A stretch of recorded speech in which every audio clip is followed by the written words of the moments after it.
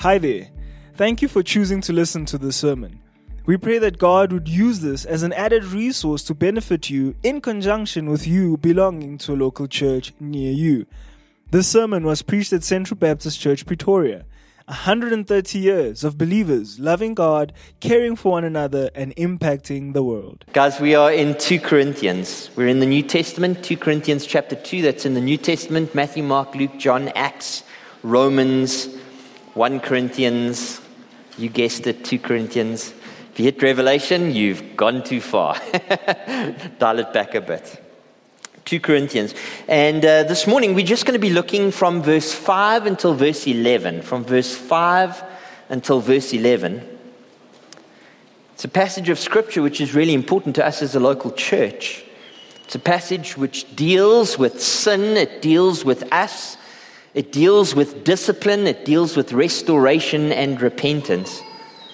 It's a passage which is important to how healthy churches and the church throughout all the ages operates.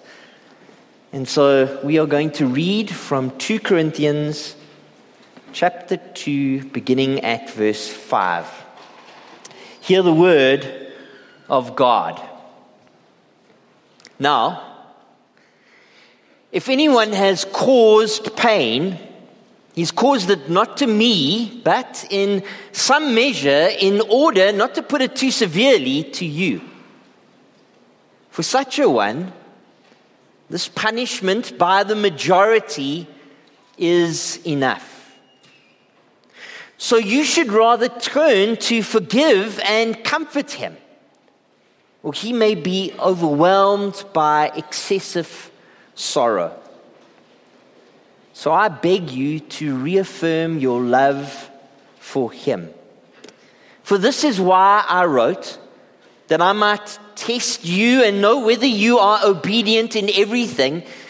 But anyone whom you forgive, I also forgive. Indeed, what I have forgiven, if I have forgiven anything, has been for your sake in the presence of Christ, so that we would not be outwitted by Satan, for we are not ignorant of his designs. Just so far in the reading of God's word. I don't think I prayed, and so let's pray as we now come to the teaching of his word. Father, I do ask that even as we have now read your word, so too we would understand your word, that our minds would be renewed, our hearts would be stirred, our lives would be transformed. We'd be conformed toward the image of Jesus Christ. And Father, as we see in your word this morning, I don't just ask that for us as individuals, people sitting here this morning, but rather, Lord, for us as a body, as a church, that we would be transformed together, that we would bring much praise and glory to you in terms of how we operate, how we live, how we glorify your majestic name. These things I pray in the wonderful name of Jesus Christ, our Lord and our Savior. Amen.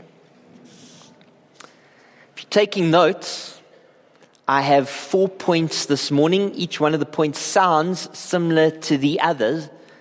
The first point that I would like to bring to you comes from the first verse that we read, verse 5, and it's this: the sin of one causes pain to many. The sin of one causes pain to many. Read verse 5 together with me. Now, if anyone has caused pain, he has caused it not to me, but in some measure, in order, not to put it too severely, to all of you. Now, I don't think we are soft on sin at Central. We've spoken about sin many times, and we've spoken openly about the consequences of sin. We understand that sin's consequences are serious and far-reaching. Because of sin, every aspect of our being is affected by sin. Because of sin, we are all under the wrath of a holy God who is just. Because of sin, we are destined for eternal separation from God. Because of sin, we will face punishment in hell for all eternity.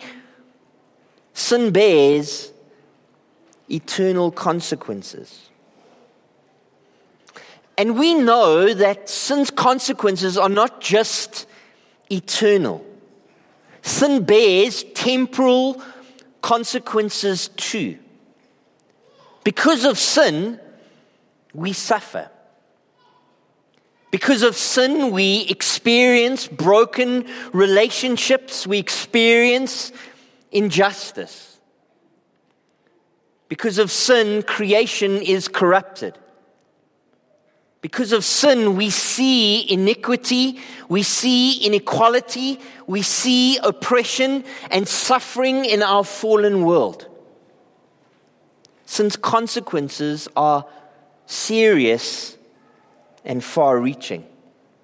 Sin is so serious, its effects are so far-reaching that the sin of any one of us can affect every one of us. It seems to be what Paul is pointing out in verse 4. Sin can affect the church. Sin can weaken our fellowship. Sin can disrupt our unity. Sin can cause divisions. Sin can create conflicts. Sin can break down trust between brethren. Sin can hinder our love for one another, hinder our support of one another, hinder our cooperation with one another. Sin can wreck our witness to the world. Sin can tarnish our reputation. Sin can undermine our credibility. Sin can hinder spiritual growth and even the vitality of our church. Sin can lead to complacency. Sin can lead to compromise. Sin can rob us of our spiritual fervor. And if left unaddressed, sin can become normalized within the local church. Sin can cause us all so much pain. That's what happened at Corinth. Keep your finger in 2 Corinthians chapter 2, but turn back just a few pages to 1 Corinthians chapter 5. 1 Corinthians chapter 5. Even as you turn there, it's kind of self-evident, right? That 2 Corinthians is a follow-on letter from 1 Corinthians. In actual fact, as we read through 2 Corinthians, it turns out that there was a letter in between that isn't in the canon of Scripture. But in 1 Corinthians, we are introduced to a matter of sin of one individual that ended up weakening the entire local church. And we read about it in 1 Corinthians chapter 5, beginning at the first verse and going to the 6th. Paul writes, it's actually reported that there is sexual immorality among you, and of a kind that is not tolerated even among pagans. For a man has his father's wife. And Paul says, Corinthians, you are arrogant. Ought you not rather to mourn? Let him who has done this be removed from among you. Sin had crept into the church, but instead of mourning over the sin, instead of sorrowing over the sin, they were tolerating the sin. What they needed to do was cut the gangrene out before it festered. Paul says in verse 4, When you are assembled in the name of the Lord Jesus, and my spirit is present with the power of the Lord Jesus, you are to deliver this man to Satan for the destruction of the flesh, so that his spirit may be saved in the day of the Lord. Paul commanded them to come together and throw the man out of their community. Why so harsh, Paul? Because it was for his good. They said, he wrote that you were to do this for the destruction of his flesh, so that his spirit may be saved. But it wasn't just for his good, it was for their good too. Verse 6, your boasting is not good. Do you not know that a little leaven leavens the whole lump? It was for their good too, to remove the leaven amongst them, lest it permeate through the entire batch and the batch be spoiled. You can imagine that the sin of this one man had caused them pain. The pain that this act of church discipline would have to cause them in order to cut him out. The sin of one causes sorrow to many. That's the first point. The second point is in verse 6. The punishment by many brings repentance to one. The punishment by many brings repentance to one. Let's read verse 6 so that we have it near to mind. The text reads, for such a one, this punishment by the majority is enough. We read in Galatians chapter 6, verse 1 and 2, brothers, if anyone is caught in any transgression, you who are spiritual should restore him in a spirit of gentleness. Keep watch on yourself, lest you too be tempted. Bear one another's burdens and so fulfill the law of Christ. We are obligated to seek the spiritual restoration of Christians ensnared by sin. Christians can, and Christians do, sin. We need help from other Christians to stop sinning. We need spiritually mature Christians to come alongside of us, to walk with us gently and humbly and carefully. Can you see that your sanctification is a communal project? It takes the whole church to disciple strong saints. Spiritually mature Christians can come alongside of us in two ways. The first we might call formative discipline, and the second we might call corrective discipline. Formative discipline is preventive. Formative discipline is nurturing. Formative discipline focuses on cultivating a culture of holiness, a culture of discipleship, a culture of spiritual growth within the local church. Formative discipline happens on Sunday during the preaching, and formative discipline happens during the week in small group Bible study. Formative discipline happens over lunch with a mentor or an accountability partner. When you visit the pastor for biblical counseling, formative discipline is happening. Punishment by the majority in our text is corrective discipline. Corrective discipline is the formal process of addressing sin, following biblical guidelines.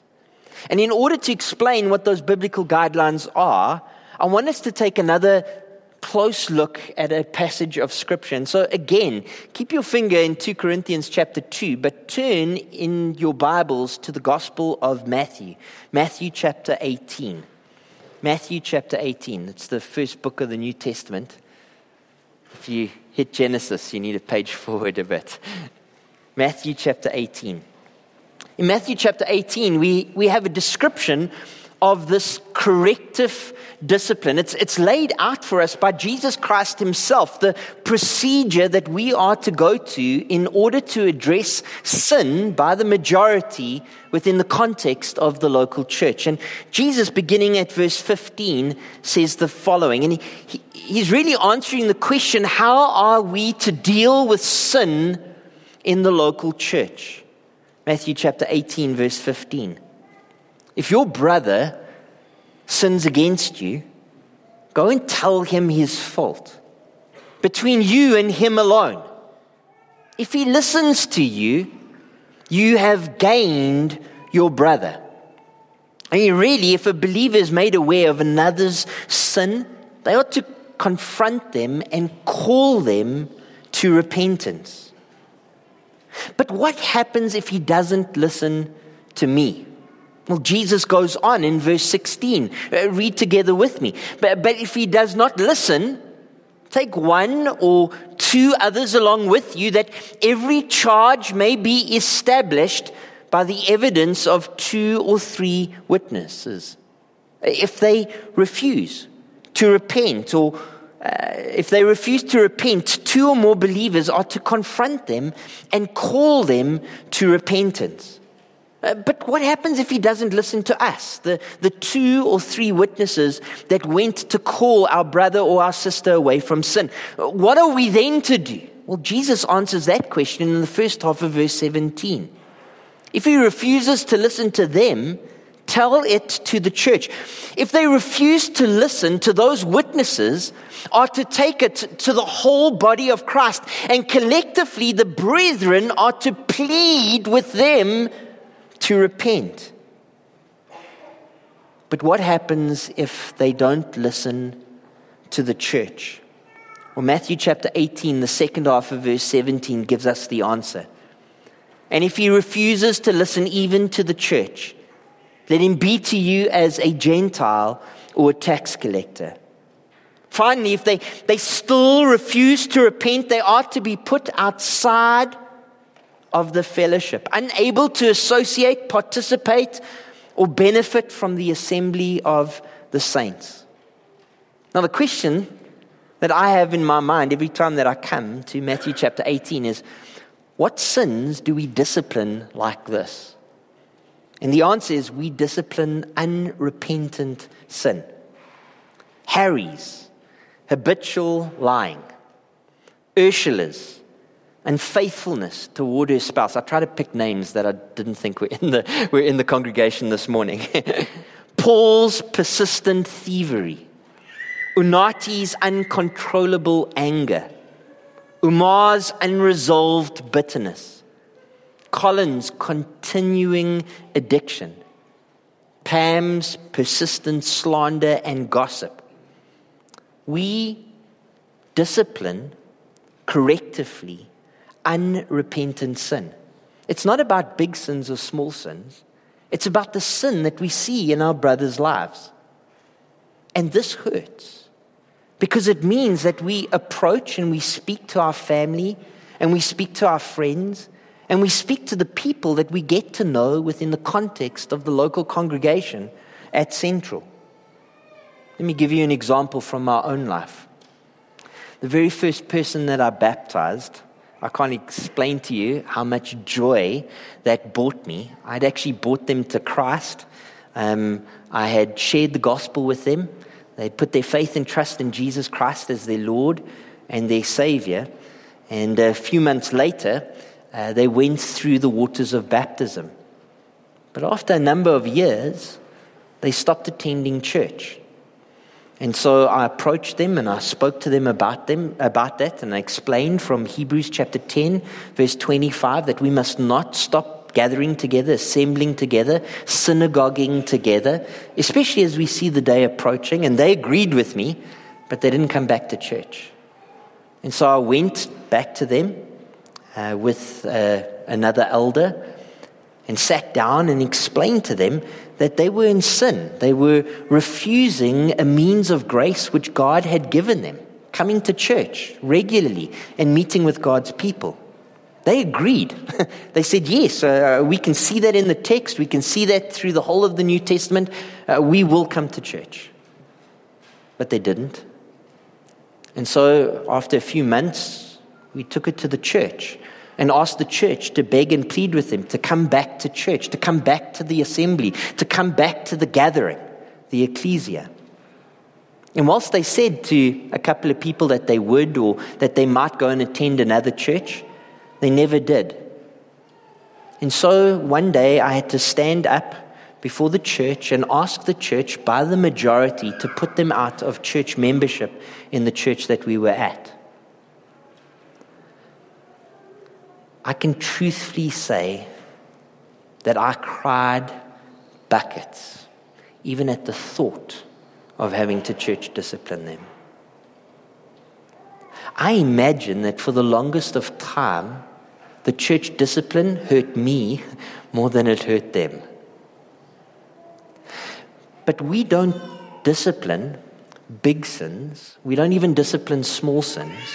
We discipline unrepentant sin because A, we want to win our brother over, and B, we don't want leaven to gain a hold within the local church that we serve and that we attend. We discipline unrepentant sin with the hope that the punishment of many brings repentance even to the one. And so that's the second point that we looked at verse 6. The third point is in verse 7 and in verse 8. Let me tell you what it is. The repentance of one leads to restoration with many. The repentance of one leads to restoration with many. Read verse 7 and 8 together with me. So you should rather turn to forgive and comfort him, or he may well be overwhelmed by excessive sorrow. So I beg you to reaffirm your love for him. At its root, discipline is about restoration. The aim of God's discipline has always been restoration throughout all of Scripture. Now think with me, Genesis chapter 3. Adam and Eve were right where God wanted them to be. They were walking and talking face to face with God. But then came discipline. Adam and Eve sinned. They were banished from the garden, away from God's presence. And yet, even in Genesis chapter 3, we read of restoration. The Lord God himself made for Adam and his wife garments of skins and clothed them. And think of Genesis chapter 6. Humanity sinks into vile sin. Then comes discipline. God destroys the entire race by flood. Yet in the midst of it, we read of restoration. One family is saved and brought through the flood. From them comes every family that populates the earth.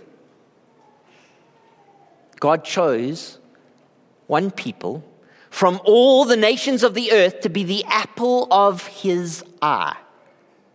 But we read of discipline. Despite staggering works which he performed before their eyes, Israel disbelieved and complained against God after he brought them out of Egypt with a mighty hand and an outstretched arm. So God punished them in the wilderness. He condemned an entire generation to die. Yet even in the text we read of restoration. Their children enter into the promised land and worship Almighty God. But Israel is a stiff-necked people. Over the course of hundreds of years, the people persistently rejected God and refused his will, and so God sends discipline. God eventually allowed Israel in the north to be defeated, and he allowed Judah in the south to be taken into captivity. And yet, even in Scripture, we read of restoration. God's people are returned from Babylon to Jerusalem, and the walls of Jerusalem are rebuilt. The land is inhabited, and once again, they worship God in it. The aim of God's discipline has always been restoration throughout Scripture. I find this so instructive.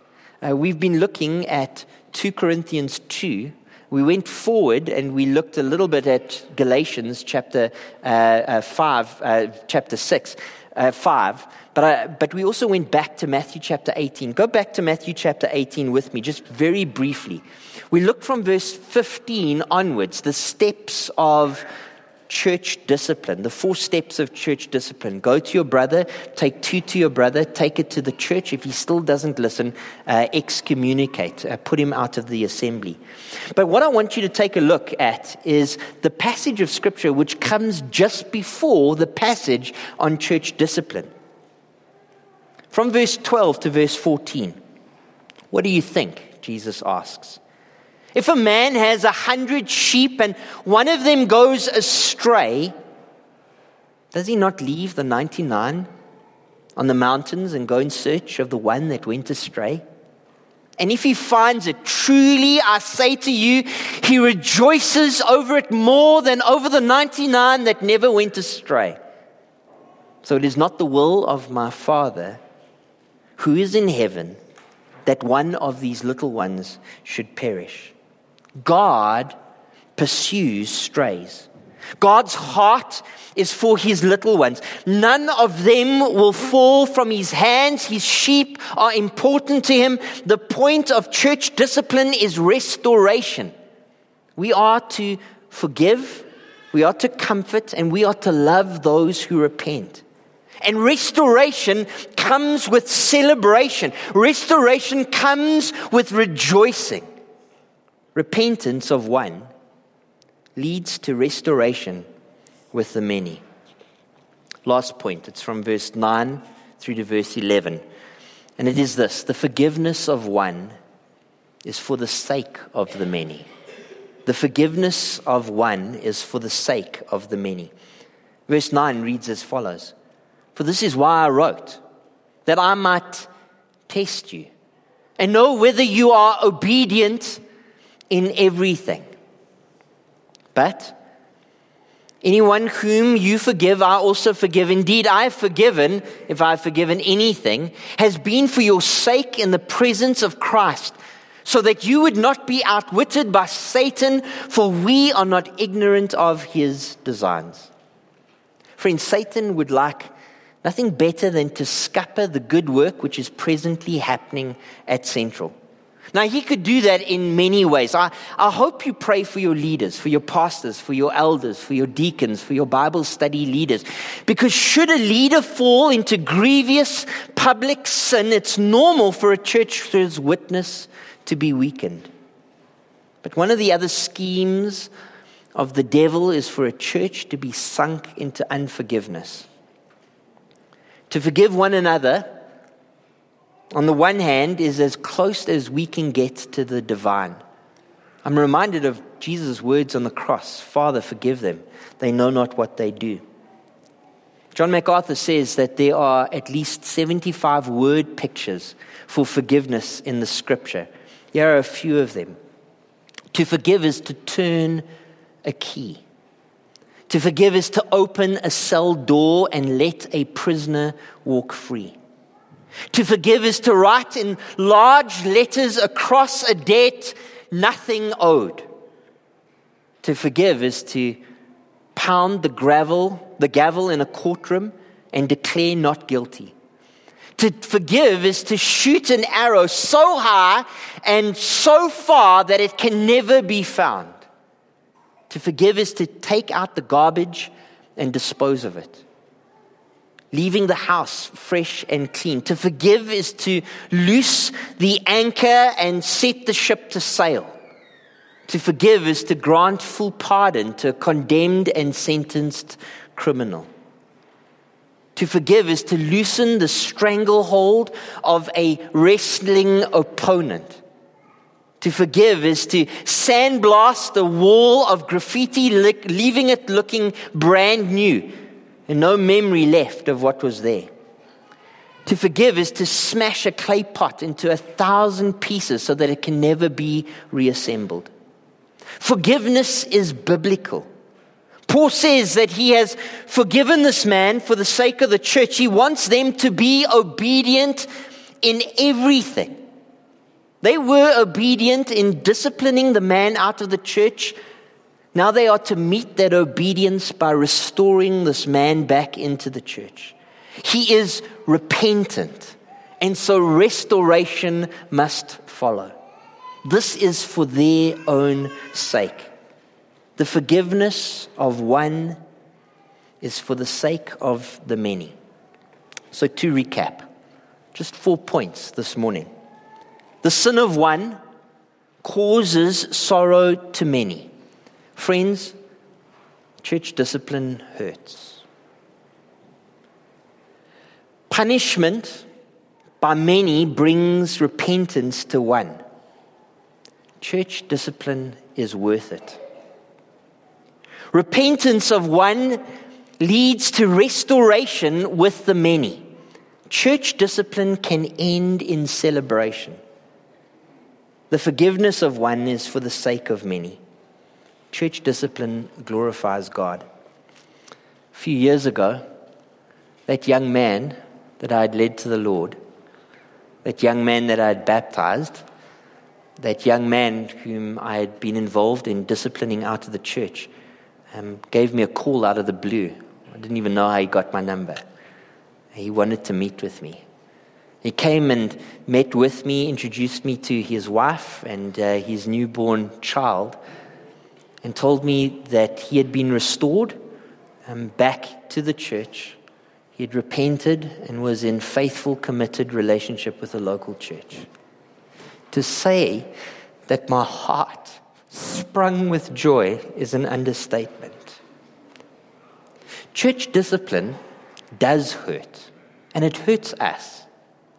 But when we discipline the one, it is for their sake and for ours that we do it, that we might celebrate the work of Jesus Christ in repentant sinners' lives and in their hearts. Friends, even as I speak this morning, I have no doubt that there are many that are here today that are in various different degrees of rebellion against God. For some of you, your rebellion is as believers, and God's discipline, I hope, is upon you because a good father disciplines his children. But if you take anything out of this message this morning, it's this: repent and come back to God, that you might celebrate Jesus Christ and the work which he has done in your life once again. There are others that are here this morning that are in rebellion against God, but you have never placed your faith and your trust in Jesus Christ as your Lord and your Savior. Friend, you don't need to be restored in relationship to us. The first place that you need restoration is in your relationship to Father God in heaven. You see, God is holy, and by rebelling against him, you have separated yourself from him, both temporarily in this life, but eternally in the life to come. The call on your life this morning is to obey. Jesus came into this life and he lived the life that you could never live, and he died on a cross as a substitute for your sin, the righteousness of God for the sinfulness of man. The way that you are obedient to this message is that you hear that God raised Jesus from the dead and accepted the punishment, accepted the price that he had paid. Friend, the call to obedience is to repent, to turn from your sin, your love for this world, your love for your own sin, your love for yourself, for your own self-righteousness, whatever it might be, and to turn to the cross of Jesus Christ and live. Do so at once. Do not delay. Come to Jesus Christ today. The application of this message to us as a church is this. Friends, we do need to take sin seriously, because throughout God's word, God takes sin seriously. Taking sin seriously means that we make the effort between ourselves. We put ourselves in harm's way or in sorrow's way, and we address sin where we see it with one another. And when people do not respond to our calls out of this world of darkness and back into light, we go with mature Christians to them. You come and you speak to your pastor, you speak to an elder, and you go and you visit your friend again because you want to see them restored to Christ. And friends, if they won't listen to one or listen to two, we take it to the church. And if they won't listen to the church, we do the very hard task of putting them out of the fellowship. Because the centrality of Jesus and the holiness of God is at stake. Our desire is to worship God in spirit and in truth. And truth demands that we take sin seriously to the glory of Jesus' name. Let's close in a word of prayer.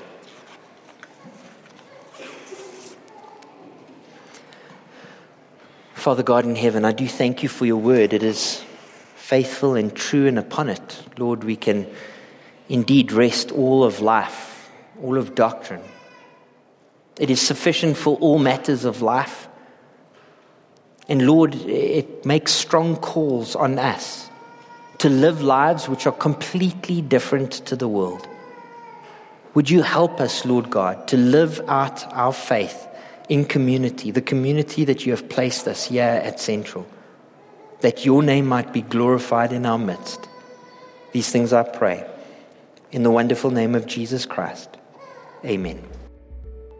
Thank you for listening to this sermon. Find out more about Central Baptist Church at www.central.org.za.